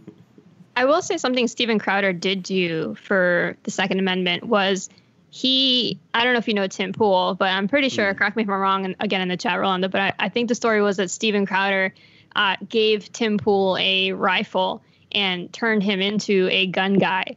And Tim Pool's show gets 60,000 views a night. So, and now the guy talks about guns all the time, which he never used to.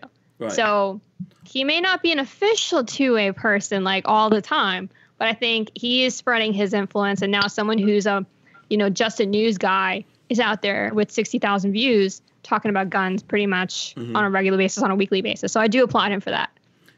I agree with you. I think that's all great. And I think I've seen Tim Pool saying that he's a gun guy now. Mm-hmm. That just needs to go a little bit further is what I'm trying to... You can just help. That's why I do this, by the way. You know, and I'm not trying to turn it about me because we all already know I'm awesome. But this is part of the fight.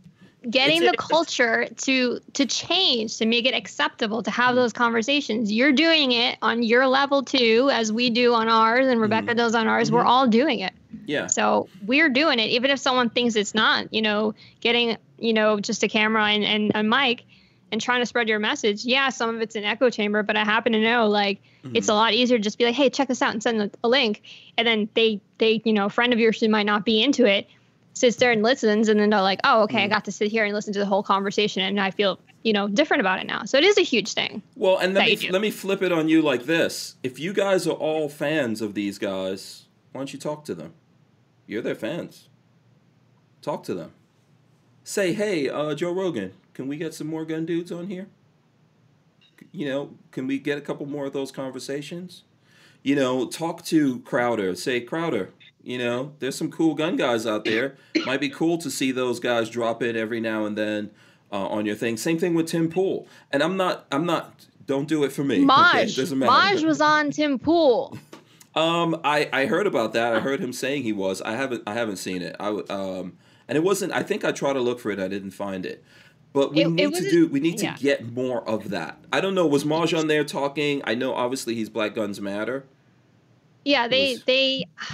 What was he talking about? I actually was a little bit disappointed because I watched that episode and I feel like Tim was a little bit super excited to have Maj on and he usually explains the background, but their chat was going crazy because they thought he was Black Lives Matter. And it was just a disaster. See, there were so many people because Maj is not on enough stuff for people to know the difference yet. Yes. That's what we all need. And, Yes. and so we're all part of this same thing. We're in the same community as, believe it or not, Joe Rogan. He's kind of in our community. We're in the same community as Crowder. We're in the same community as Tim Pool. We're in the same community as a lot of these guys. For that matter, look, I was just looking at Alex Jones. Today while I was editing and working, I was looking at Alex Jones on Joe Rogan. I thought it was awesome. But Alex Jones doesn't use his platform to talk about a lot of this stuff. We need that kind of networking to go, because we're all on an island. You know, even though they're not necessarily big gun guys, they believe in the Second Amendment. You know, we're not necessarily big political creatures, but we may be conservatives. We believe in the Constitution, and we're not helping each other. We have the resources, and it's not all about money. I think that's the powerful thing that you said, Rebecca. It's not all about that. We could do more with whatever we have, and if we just look around at whatever it is. So right now, the folks who are out there, if you're on Instagram or Facebook or Twitter, you could follow Rebecca, you could follow Joanna, right? And you could someone else that you're following that's a big baller in this thing, you could say to them, hey, how come you should seek out this person? That might help. Just introductions, just like you would at a party with your friends. And hey, have you met this person? That's really what's going to change the dynamic. When I was explaining to friends and family, people who aren't necessarily in the Second Amendment world, whenever I was explaining to them about the 2A rally, and I was fangirling a little bit here and there on some of the speakers and stuff like that, it's this glassy look. These people enjoy their guns. They are conservatives. They may be even politically minded, but they don't have a clue who I'm talking about. They didn't know. So I would be like, oh, hold on, let me find. And so then I would look up whoever it was and have them watch something. And they're like, wow, this is great. And I'm like, how did you not know that I see them every day. How do you not know that this is a thing? And so we, in the Second Amendment community, have a tendency to put people on pedestals or kind of fangirl or fanboy over them or whatever. And we forget to introduce them to our friends who are not part of that same Amen. That's culture. gone away from the world for some reason. Yes. Or our world, and at so least. we need to be doing more of that, but we also need to be taking the people that we're meeting within the Second Amendment community and introducing them to our other friends in the Second Amendment community. Because, like, up until this evening, I haven't had a chance to meet you yet. And I met her, and everything's great, and I love her. I really do. They're some of my favorites. That's good. And That's good. but I hadn't met you yet, and I mean, I've been doing this for 8 years, and so it's just interesting. We tend to get in our little bubble, in our little comfort zone, and we forget the basic introduction. And we, as a group, just have to be doing better with that.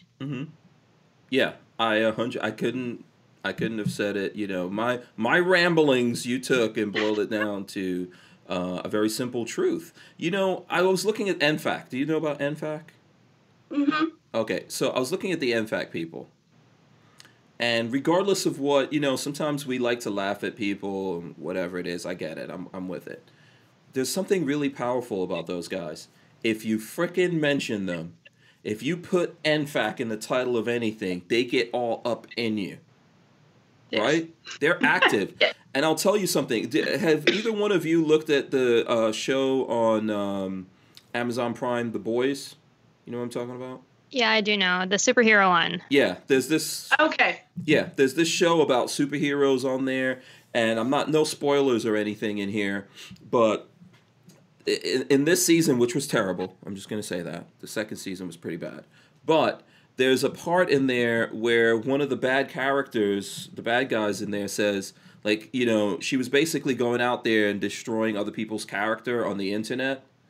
And she said, I did all of this to you with 10 nerds in a basement. And that's super truth right there. You know, yes. the NFAC folks are not actually a ton of people. But when their name is mentioned, good or bad, they're in there. the thing is that in whatever community we have here, people are doing things, nobody supports it. Oh, wait, that's not me. That's not my cause. I'm not down with that. So you're not introducing to people to people. You're not saying, hey, how come you don't do this? You're not sharing things. You don't have to give money. You could just share something, and if you help that thing escape the algorithm that all these platforms are setting up, it'll reach someone out there who will go, you know what? The best thing I can do is give some money and help these guys out. But no one thinks like that. 6 degrees of separation. Yeah, I think that, we're just not thinking like that, and we don't realize the power that we do actually have. And I get it. There's lots of infighting and all that kind of stuff like you would see anywhere else. I'm super aware of that. But we need to do that more. I think that's exactly how we could get the money that we need. But in the meanwhile, if we don't get the money, we could still make things happen and move more in that direction. Everyone doesn't realize what Marge Teray is doing at, Black Guns Matter. People don't really get it, but it's because we're doing a bad job. We're not even helping keep that guy motivated, right? And we don't think that. I think I was having that conversation with him, and a lot of times when you're the kind of people that we are, you get out there and you help people all the time. What happens? No one thinks you need any help. Yep. No one thinks you need any encouragement. Sometimes people don't realize you need to lean on someone so you don't fall down. So I think that's the thing. We definitely don't have as much money as the other side. It doesn't mean that it's over. We could get it. We could work better with what we have, but we don't. So shame on us. Is that too negative? No, what do you think? It's truthful. Yeah. It is. Yeah. And we can do better. I mean, that's on us to do better. Mm-hmm. I agree with that. Okay, so we got some time. We still have some time here. Let's see what other things. I'm gonna let you guys. Maybe you guys have like a question for me or something like that, or for the audience out there. Come on, hit me. Are either of you guys going to SHOT Show this year? SHOT Show. Okay. Rebecca, I'm gonna. I miss people. Okay. I do not, as of right now, I do not have plans to attend SHOT, but that could change. It all have just you kind of have you been attending? Have you been attending? I SHOT have not. Oh, okay. No, that's a lot. I'm from rural Kansas. That's a lot of people and a lot of stuff happening. And I absolutely love the camaraderie that goes along with it, and all of the networking and the building and all of that. Up until this point, I have just kind of shied away because that is about as far from my scene as you could possibly get. So it's if things change, then I am more apt to go this year than I have ever been before, because I miss being with people. I miss having the conversations and actually actively engaging with other members of our community. Okay. My thing, I feel that same thing. I think we feed off of each other's energy as human beings. It's kind of like a drug, and it's the best one, right? The natural drug of being with each other. And I think that, I don't know if SHOT Show represents that for me so much. Usually SHOT Show is the place that I go to and I get my hands on things. Maybe I talk to some companies out there and I can see eye to eye, like, okay, these guys are a waste of time. You know what? These guys are cool. Maybe we could actually do some things together. I think that's really important, right? But I think, and I do see people at SHOT Show, mostly people in the industry. So I think it's more like a high school reunion. Yes.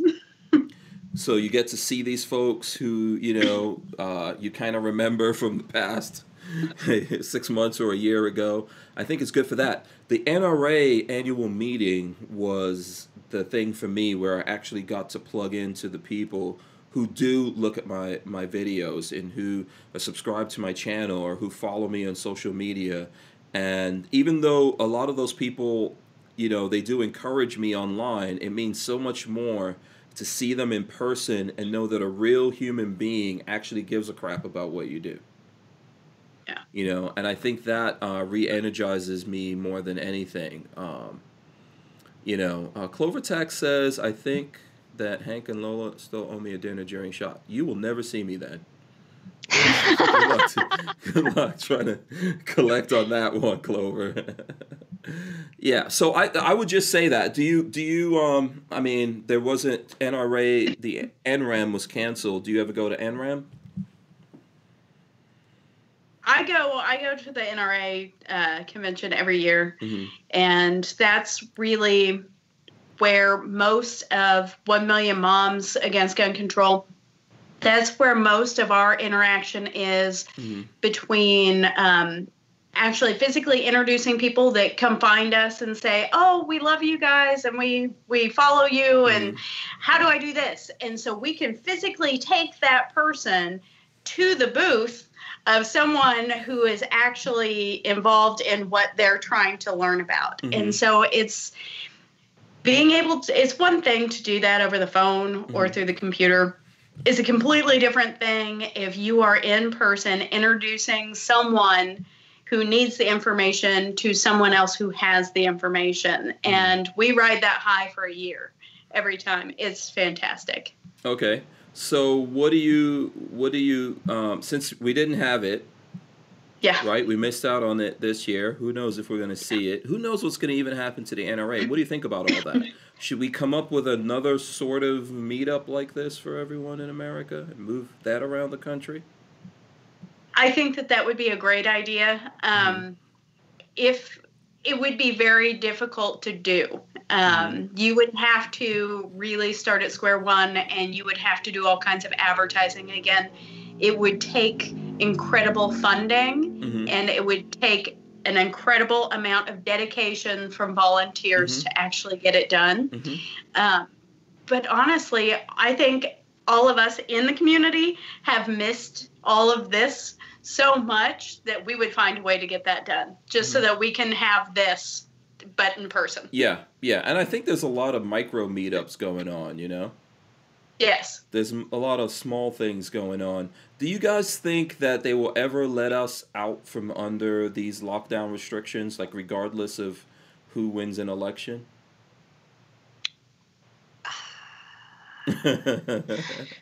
That big cup of coffee, depends. You're going to have to take another sip first of that, Joanna. I think it depends on how well or not COVID goes. Yeah. Really? I don't have any hopes. I mean, I'm reading articles. Like my siblings are doctors. They keep sending me articles about, like, I don't know how they're coming up with these numbers, but I read an article that was like, COVID's going to be around until 2024. I'm like, that's not encouraging. Yeah, I think there's some, I've seen some numbers, Rebecca, that say we're going to have to deal with this for at least like 10 years or something. Yeah. It's a virus. We're going to deal with this virus for all of eternity. There will, in a few years, be something else that we're dealing with. That's the nature of the thing. I think that we won't see an end to the restrictions until just everyday, normal American citizens put an end to the restrictions by not complying. I think it all goes back to we get more of what we reward. And if we continue to feed into all of the restrictive, basic tyranny that is coming from our governorship and trickling down into our local communities. And I'm not at all saying that it's not a real virus and that people aren't really dying. All of that is really true. I'm just saying that we have never taken a virus threat to this level, to where we have overlords in the government determining how many people we can have at Thanksgiving dinner. That goes beyond anything that any of us ever imagined. How many people can get together in a church, and how many people can go into a Walmart at the same time? I think at some point we all have to get kicked off the plane. You will all have to go into the Walmart and get banned at the same time, you know? if these restrictions actually made sense, though, I think it'd be easier to swallow. But I've actually gone to like business meetings for work, and there's like, oh, we're 7 people. The restriction is 6. So 2 of you are going to have to sit at the table next to you instead of at the actual table. I'm like, we're still breathing the same air. Yeah. Just because I'm like half a foot away at the next table doesn't make any sense. It's stupid you have to have the mask on when you go in, but then when you sit down, it's fine. We're gonna have to get sick. It's terrible, and you know, some of us aren't gonna survive that, and that's horrible. But we're never getting away. Anything could happen. Asteroid could hit. This thing could that. You know, there's always things that comes along with life. Unfortunately, you're living. You have the possibility of dying, or getting really sick, or getting damaged, hurt. It's the risk that we take to be human beings, or anything alive. Yeah. Oh, yeah. My mom actually has congestive heart failure. And so this is a very real and a very scary thing to all of us in the family, because if she were to contract a disease that would attack your lungs, your ability to breathe, that could be life-ending for her, which is life-changing for all of us. Mm-hmm. However, my mom also made a comment after she wasn't able to see her grandkids for months. She said, listen, I would rather have more life in my days than days on my life. Mm-hmm. This is what matters to me, is the living of my life while I have it to live. And so it really did help change the perspective of all of us in the family, because it's absolutely true. What's the point of adding more days if you're going to be behind your 4 walls and restricted from doing anything that brings you joy? Mm-hmm. It just doesn't make any sense. Absolutely. I 100% agree with that. Okay, listen, we're like, we've done 2 hours. It doesn't really seem like it, but you know, I'm sure if we just keep going here, we could probably burn through another 2 hours. I think it was a good conversation. What do you guys think? Yeah, I had a good time. Absolutely. Yeah. Okay, I didn't run my mouth too much.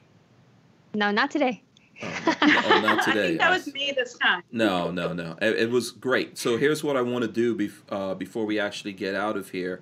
I want to give you guys an opportunity to tell these folks out there what they better do. You know, exactly how they could follow you, communicate with you, and support you guys. I'm going to start with Joanna. Joanna, if you could tell the folks how they can do that. You can find me on Instagram and Facebook at Latina Locked N, the letter N, Loaded. And we have a podcast on every Sunday, my husband and I, on the Locked and Loaded Latinos. Sorry, we flip it around.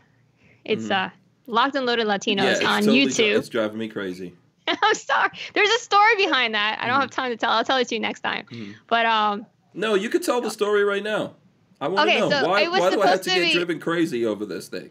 Okay, so it all happened in D.C. last year when I finally, on Sunday after rally, I said, okay, I need to come up with something, because Rolando has that, fancy alliteration. He's the Puerto Rican pistolero. So I was like, I need something. So we were sitting on the train going around D.C. sightseeing, and he came up with it, and he said, the Locked and Loaded Latina. So I said, hold on, let me do a Google search and make sure this isn't something sketch already. So it turns out Locked and Loaded Latina is a porn. Oh, boy. So we had to flip it around and say Latina Locked and Loaded. Uh-huh. So that's why it's flipped. So why not the podcast is Locked and Loaded Latinos, because there's no porn for that. No, well, you're not Cuban. No, I'm what's not. Your? I'm Dominican and Colombian. Okay, Colombian cutie commando or something like that. Because honestly, I don't identify as just one. I identify as both. It's kind of hard. All right, just make it easy on the rest of us. That's all I'm asking for. I'm sorry. No, it's fine. But yes, our podcast is on Sundays at 7 p.m. Eastern on YouTube. Go check it out. Yeah, and it's a great show. You guys should definitely check that out. Rebecca, same for you. How can the folks out there find you on social media and other places, and also support you? Okay. I'm going to start out with saying that I guarantee there are a bunch of people out there right now going, "See, don't say." Typing yeah.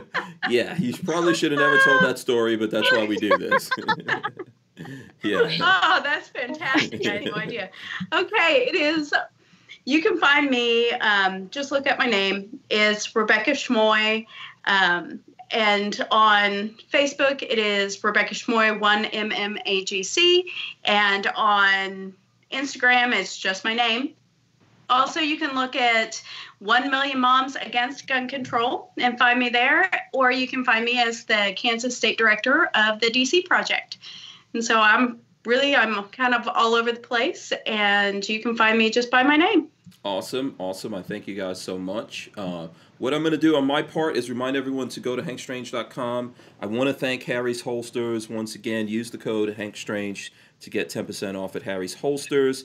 You guys stay right there. I'm going to run in the end before we get out of here. Big thanks to everyone who's been hanging out with us. Make sure you smash those thumbs ups. Here goes the end. All right, guys. So thanks so much to all of you for being here. Make sure you smash the thumbs up, ring the bell so you can be notified every time we go live.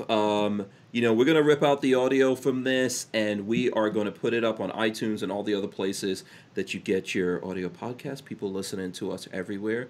It's growing every day. I appreciate that. Big thanks to Rebecca Schmoy of 1 Million Moms Against Gun Control, as well as Joanna of Latina Locked and Loaded. That's her name, but it's Latinos Locked and Loaded also. I don't know, whatever. Locked and Loaded Latinos. Locked and Loaded Latinos. Yeah, we just went through it, and it's already messing me up. Everyone out there is saying that this was a great show. Basically due to you guys, has nothing to do with me. Simon Says Train says this was a really good show. I hope they will come back on. He's telling Lola that.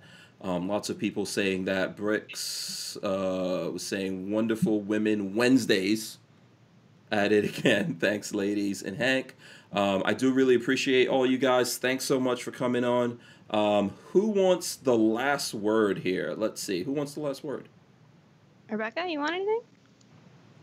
Drop some wisdom on us, Rebecca. You could do it. I know you that's can. a dangerous thing because I can talk for a long time. Get involved in your community. Do whatever it is that you were specifically designed to do and help other people with that. It's not enough that you are good at it. You've got to be good at it to benefit those around you, whether it's the Second Amendment community, whether it's where you live. Get involved. That all boils down to, if you want to see change, you have to be change. Ooh, I like that. Awesome, amazing. You rock, Rebecca, and you, Thank Joanna. you. We're out of here. You're K-pop though, Joanna. We're out of here. Peace. See you guys.